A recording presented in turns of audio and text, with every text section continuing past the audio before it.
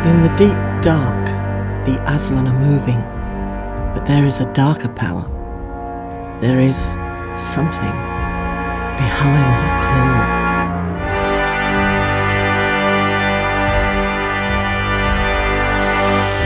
claw. Welcome to episode 16 of the Behind the Claw podcast, a show for fans of the classic Traveller RPG. I'm Felbrick Napoleon Herriot, and let's start the show by taking a look in the email vault. Brian's got in touch to mention an old Traveller product from FASA called the Sky Raiders campaign. The name didn't mean anything to me, but when I took a look online, I found the cover very familiar.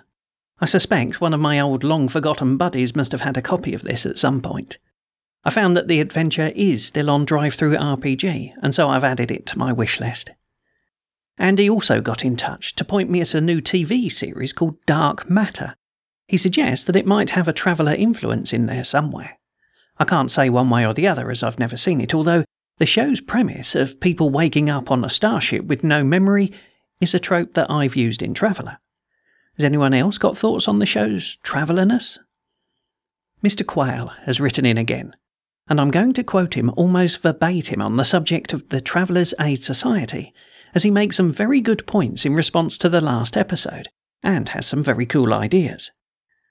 Mr. Quayle writes, "You talk about the TAS as being a megacorp due to its size, but might a better comparison actually be a charity? After all, plenty of British private members' clubs are assembled as such, and there isn't much evidence that it's a money-making enterprise. The 1 million cred bill probably doesn't go that far in the grand scheme of things. How much would premium starport space cost to rent? And the discounted food and drink makes me think of the finances of a student union rather than the profiteering of a fancy nightclub. Logically, you'd need a lot of money to start something like the TAS up. Do you think, like Britain's private schools, it perhaps originally existed as some sort of royal charter? Maybe a past emperor helped it along, explaining how it managed to spread across the stars so quickly. Perhaps nobles left money or land to keep the TAS going, and these investments are where all those bonus high passages come from. I played them in my recent campaign very much as a gentleman's club in space. The members of the TAS thought of themselves as the real travellers, the classy interstellar community, and getting in was a major social move. Perhaps the 1 million credit cost has less to do with practicality and more of a prestige thing. Certainly in Mongoose's Traveller, there's mention that all new members only get in by not being blackballed by the current members, so the politics of getting in could be serious business amongst the upper middle classes. On your thoughts of high passages, it had never occurred to me that those free high passages would be bulk brought, and thus discounted, but of course it seems obvious now. Perhaps it's a conflict for the carriers. On the one hand, there may be less money involved, but on the other hand, making connections with rich clients and having them return or recommend you to a friend would be lucrative. Is one profitless journey with a baron worth it to try and get him to give you a good rating on the Traveller Advisor Network? And there ends Mr. Quayle's letter. Huge thanks to everyone who wrote in. It's your emails that keep this show going, honestly. So now, on with the show. I have no idea, so computer, what can you tell me about this place? This is my galaxy, where I tell you about one of the star systems inside the Tercesso subsector. A map and planetary UPPs can be found on the show's website at behindtheclaw.blogspot.co.uk. Rapparoos is a terraformed planet. It was discovered a couple of 100 years ago and purchased by the long-lived Foodine Industries megacorp as a long-term development project. The reason Foodine grabbed the planet so soon after discovery is that they saw a lot of potential in this barren planet. With no existing occupants and a thick nitrogen-rich atmosphere, they deemed it suitable for a terraforming project. Over the following 200 years, they worked on the atmosphere, converting it and making it suitable for habitation. It has now reached a sustainable self-sustaining state, and colonists are being encouraged to set up in residence. In only a few months of being open to applications, The planet has already reached around 5,000 inhabitants, and every ship that arrives brings more. The population is expected to be in the millions before the end of the decade. There is a brisk trade at the starport in colonist and homestead materials that are being sold for a premium.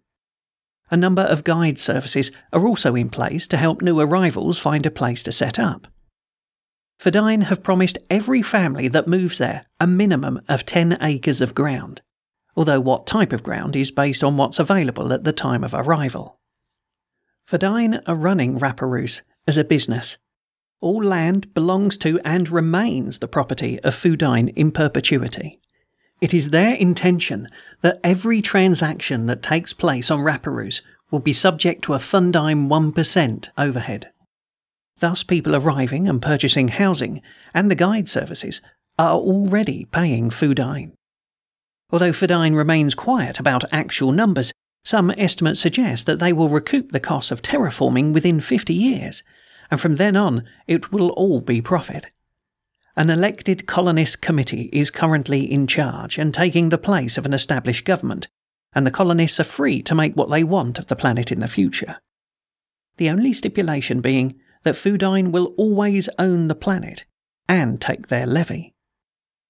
Although some speculators have suggested that Fedayeen might just be waiting for the planet to get established before kicking everybody off, this has not stopped the flood of colonists arriving and seeking passage to this planet.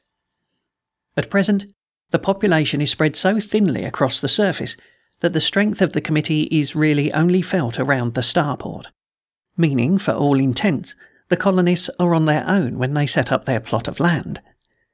Everything is very flexible at the moment, nothing is set, and there is no central government structure for people to appeal to seek help from, or even demand protection from. It is a prime time for independent traders to visit, although you will have to seek your own customers, as there is no central network to tie your computers into. On more civilized worlds, it has been noted that various religious cults are taking note of Rapparoos and are actively raising funds to transport their members to the planet. At least one fraternity have expressed a wish to migrate all their members to the planet and have a dominating majority there. At present, the flora and fauna is very limited on the planet. Fedayeen have accomplished their terraforming by limiting their fauna to insects, with no other animals having been imported. No way. The way I heard it is that he was shipping arms, guns, taking them straight in, under the Navi's nose. It's time for another story seed. Lord Ithika is of noble birth and an accomplished scientist. He and his family are not rich, not having any great fortune to hand down to their heirs, but he is himself comfortably well off because of the success of his scientific work. His claim to fame is the invention of a drug called Crystalline Apollo that has the power to revolutionize human society galaxy-wide, as it has transformed the life on his homeworld. Crystalline Apollo allows the person taking it to simply not feel the need to go to sleep. People are able to take the drug for up to a fortnight on the trot. This allows them to work for up to 3 times as many hours during that period. This has made employers and employed happy, and productivity to increase dramatically. Unfortunately, there is a serious side effect. There is a relatively low chance that individuals who take the drug on a regular basis can develop a psychosis that leads to extremely violent behaviour. Lord Ithika is fully aware of this, and has been trying for months to stop the drug being used. Chemical Inducements Inc. have been trying to placate Ithika and prevent him from going to the press with this information, as they are making a tremendous amount of credits.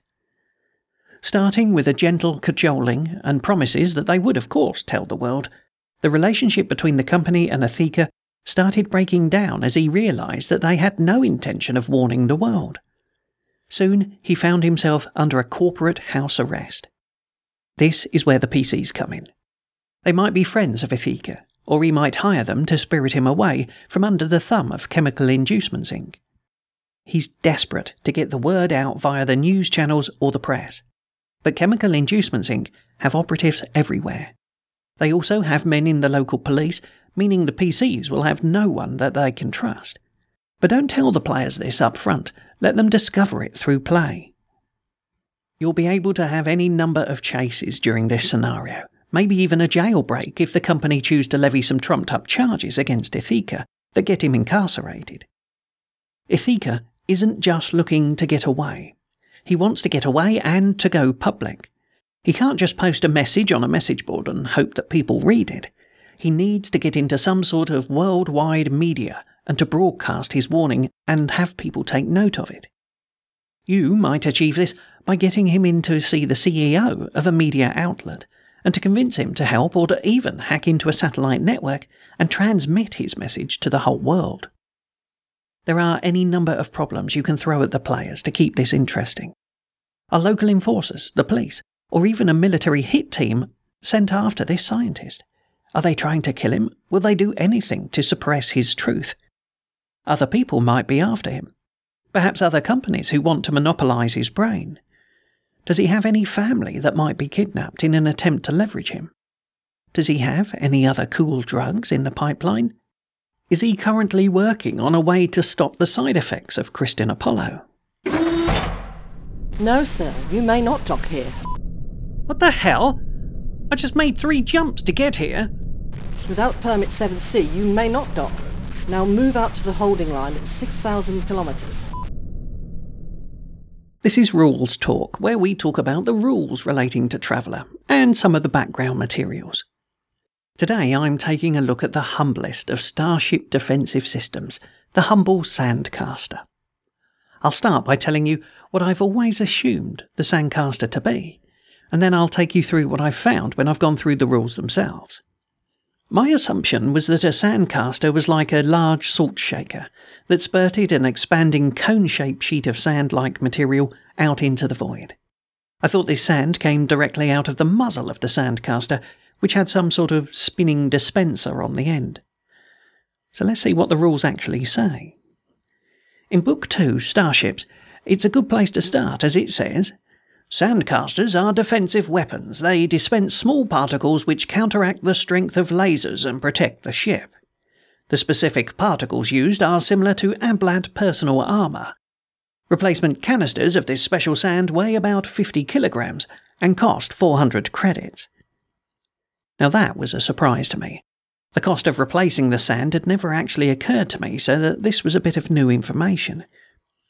Reading on, I see that putting a Sandcaster into a turret costs 250,000, and that a gunnery skill does apply to their use.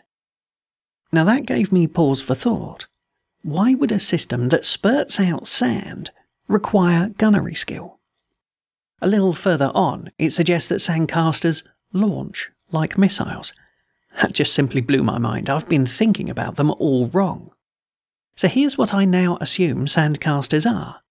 As you need a gunner and it launches, I now assume that it does actually fire a canister of sand, that the gunner therefore aims. That canister either explodes, spreading its sand in an expanding sphere, or maybe it spins, distributing the sand into an expanding disk in the path of the lasers. I like both of those ideas. But I read on, and when I got to the High Guard book, I found a line indicating that no gunners are required for Sandcasters on small ships. So, I think I might just forget about that line, as it doesn't seem to fit in with what the other books say. I really like the idea of shooting canisters, especially as firing these simple little Sandcasters is going to cost the PCs 400 credits a pop. Damn piece of junk! Who bought this anyway? No, don't you dare say it was me. This review is for the first Alien module, the Aslan. My PDF came from DriveThruRPG, and it's a scan of an original printing. The front and rear cover show a copy that must have been well used, as the black colouring has worn off from multiple places. The inside text, however, is very clear and is even searchable, so no complaint there. The Aslan themselves are a bipedal intelligent race that appear to have descended from Terran lions, much as the Varg appeared descended from wolves. The immediate difference between Aslan society and human is the different roles held by the genders. Males are all about gaining and holding land, self-importance and even dueling. Females are the ones who actually do all the important work. Administration, business, making sure everybody has something to eat. Those minor little matters. If you've been listening to my other Alien module reviews, you'll know what to expect here, as this module follows along pretty much the same lines, structurally speaking. It starts off with an anatomy diagram, and then moves into an overview of the Aslan and their society. And once again, the booklet emphasises the difference between human and Aslan in how they think and how they behave. Of a special note here is how the males and females are very different. The males are the fighters with a drive to gain and own territory, and the females are the scientists, the administrators, who actually do things. The booklet goes on to give us a potted history of the Aslan and describe how their society has evolved and developed. There is a section on their space forces, corporations, and details of their empire. And as with the other Alien modules, there are tables in here for generating Aslanic words, and even a pronunciation guide. The character generation process for Aslan will be familiar to us all, but does have some differences. There are obviously restrictions on gender. The usual careers are also slightly altered. For instance, a scout is now called a wanderer, but with a raison d'etre of discovering more lands that the males can take hold of. The lists of skills that you can gain are reproduced in this book, which I like, as it means you don't have to keep referencing the other books to see what a skill means. I also like how the balance of skills has been altered to match the race. For instance, blade combat is very rare, as the Aslan don't do that. Gambling is also very rare, as the Aslan just don't do that either. And one new skill which I found quite interesting is independence, which is important for a male Aslan that wants to strike out on his own away from the clan. There are the usual translation rules for generating High Guard Aslan characters as well. World generation for Aslan is subtly altered, as their government and habitual clan structure make the standard imperial definitions meaningless, so the mechanics are very similar but the meanings are different. Next in the book are encounter tables for use on Aslan worlds, which places emphasis on clan and gender. Then comes a section detailing how and where Aslan appear within imperial space, and humans within Aslan space. This short section is ripe for mining out campaign ideas, and I find the concepts of putting your characters into an alien subsector quite fascinating. The last 7 or so pages detail the Aslan homeworld, and then quickly dives into a Aslan-focused adventure. This is primarily an episodic journey on an Aslan ship. There is not too much detail of the space to be traversed, as the adventure is very character-focused. It also gives you rules for generating the space you travel through, which is slightly different from generating a normal subsector. One interesting new rule here is the learning of the Aslan language for any human characters. It's not handled like a normal skill. All in all, this is just like the other Alien modules, an absorbing read regardless of its use in your game. The Aslan themselves are an ideal alien race that can interact with humans, but at the same time are very different, which makes them ideal as allies or enemies. I recommend this PDF to you.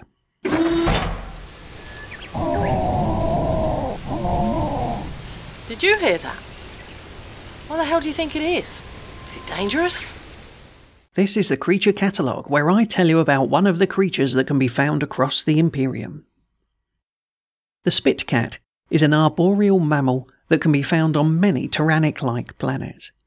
It has managed to spread around the galaxy, partially because it is a versatile omnivore, but mostly because it's cute. At least to many humans it appears cute. This animal's natural homeworld includes many types of terrain, of which the following categories are inhabited by spitcats: mountains and hills, forest, scrub, and seashore. These are the natural habitats, but as may be proved on a number of worlds, the animal is very adaptable and has taken up residence in many unexpected locations. A full-grown spitcat can weigh as much as 8 pounds or as little as 4. It is a quadruped, covered in scales, with each scale being fringed with hair, giving the animal a soft, downy look. It has 4 legs, 2 prehensile tails that emanate one from either end of its spine. With small protruding eyes and large pointed ears, The animal is considered cute by many, with the only detracting feature being the end of its snout, which gives the cat its name. Pouches in the animal's neck collect a mildly acidic fluid. As a defense mechanism, muscles can squeeze these pouches and force the liquid, under pressure, up through a channel in the skull and along a bony tube that extends to the end of its snout. This liquid is capable of hitting a target up to 3 yards away from the stinging spray. The bony tube is covered by a sphincter, but in older animals the strength of this tends to weaken and leads to a slow and constant dripping that the spit cat will shake its head to try and relieve, giving the impression that it's sneezing. Many find this adorable, and it often excites the mothering instinct in humans. The spit cat is an efficient hunter of small game. Its ability to climb near sheer surfaces and to leap to more than 4 times its own height mean it can seek game in the air and on the ground. Domesticated spit cats can be fed on dead or processed foodstuffs, but they prefer live food. This has led to a lot of owners using a process called playing bait, whereby the processed food is tossed or kicked around in play with the spit cat until it is excited enough to consume the dead food. On some worlds, the provision of live foods for spit cats has become a secondary pet industry. Although spit cats cannot be trained in any significant way, they have been used in many locations as a vermin hunter. For instance, on the world of Geast, many of the starport warehouses have their own semi-domesticated spit cats, which are encouraged to hunt the local vampiric insects that cause such a headache for the inhabitants and visitors. Wild spit cats are not usually a danger to humans. As a rule, they attempt to avoid and escape from humans. However, if they turn at bay, you should stay out of range of the animal's spit attack. Although not particularly acidic, if the spit does get into your eye, it can be extremely uncomfortable and there is a good chance of an infection. The bite and claws can also be very nasty, but are easily avoided as thick cloth can block both. So I'm here. Why don't you tell me why you called? The spacer in the corner booth. Don't stare at him. I see him. Who is he? It's the guy on the news vids. Which news vids? With thousands of channels. Crookwatch. Ah, I see. This is People of Interest, where we have a look at some of the more important people across the Imperium. The planet of Hastur's Third was in serious trouble. Its occupants had long since fallen to calling the planet by the nickname Smoker, because the atmosphere was so polluted. For over 300 years, the inhabitants had been burning hydrocarbons in an unrestricted manner to power their society. The result was that the atmosphere became more and more polluted. The accumulated effects of this pollution were disastrous. As the atmosphere darkened, the air heated up, becoming more violent. Storms raged for weeks that had previously lasted only for days, and they were much stronger, sometimes demolishing entire towns. Crop yields were dropping, natural habitats were degrading, and life for individuals was becoming worse. As there was no strong central government on Hastur's Third, there was no forced impetus to move away from the hydrocarbons and to seek for a cleaner source of energy. The population began to shrink as the number of health issues caused by the pollution took their toll, and those that could afford to would leave the planet. The situation was reversed by a scientist-engineer called Paulus Millet. Paulus worked for an engineering company on Hastur's Third that produced ground vehicles that ran on hydrocarbons. Like everyone else, he was aware that the planet's atmospheric issues were linked to the very vehicles that he was producing. On his own time, weekends and evenings, he decided to investigate resolutions for the planet's pollution problem. Others had also spent time and many newspaper column inches in ranting about the list of problems and demanding that someone fix them, but no one did. The usual response is that it was all too much of a big venture, any resolutions unviable and far too expensive. So in the end, no one had done anything. Paulus looked at and discarded all of the previous proposals that had been mentioned in the scientific and news press. Having thus ruled out all of the big projects, he turned his mind towards smaller issues and spent some years investigating the problems caused by the pollution and the approaches taken to deal with those issues.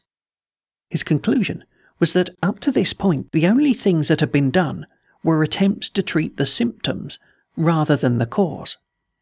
His moment of genius was a small revelation with a big impact. Households were already using air filters and cleaners to pump clean air indoors, but he noticed that the result was that the impurities were simply dumped back outside into the air. He crunched some numbers and came up with a solution that would be cheap to implement and could start to make a real difference. After a few months tinkering in his garage, he developed a prototype that could be fitted onto a standard household filter. The difference this device made was that it solidified the carbon that was being vented before. When the device had collected 500 grams of carbon-based pollutants, it ejected it in the form of a solid brick, thus removing the pollutants from the air. The clever part of Paulus's plan, however, was that he went on a round of talk shows and other media, explaining that this cheap device would mean that effectively the outside air was being cleaned just as much as the indoors air. If only 10% of homes, he said, in cities fitted his invention, there would be a visible clearing of the air in that city. If 40% fitted them, inner city parks could be replanted and would bloom again. If 100% in a city fitted them, people would be able to remove their masks in the middle of the city on hot days. He explained how the device could be manufactured for 150 credits, and that he would not patent the system. "Think of our children," he said, appealing to the families. And it worked. People wanted them. They were soon in mass production. Paulus didn't stop his campaign, however. He used his fame and his message to convince people to move away from hydrocarbons in little ways. He expanded his design to create a wind turbine that helped to power the filters and could be purchased individually and added to his other device. There were more designs and devices, all promoted under his Think of the Children banner. Soon subscriptions were taken out by towns to fit large filter cleaners of his design onto hilltops upwind of the town. Thus the air blowing over the town was a little bit cleaner. And so it continued. Slowly, in bite-sized, easily affordable devices, his machines and the accompanying social campaign work spread across the planet, and the air started to clear. The people of Hastas III became healthier. More sunlight reached the surface. The plant life began to recover and life became better. The planet has not fully recovered, but probably won't for another century or so. Yet Paulus Miled became a hero of the people, and he never made any great fortune from his work, but lives comfortably and wants for nothing. Thanks for the trade, Tuchel. It was a pleasure doing business with you. So long, sucker. And so we've reached the end game once again. And as usual, if you have any thoughts, suggestions, questions or segment items you want in the show, please do send them in to behindtheclaw@outlook.com. This podcast is released on an attribution non-commercial no derivatives license. Its home on the web is at behindtheclaw.blogspot.co.uk. Music by Kevin MacLeod of Incompetech.com. I'm your host, Felbrigg Napoleon Herriot. Thanks for listening. Prepare for jump.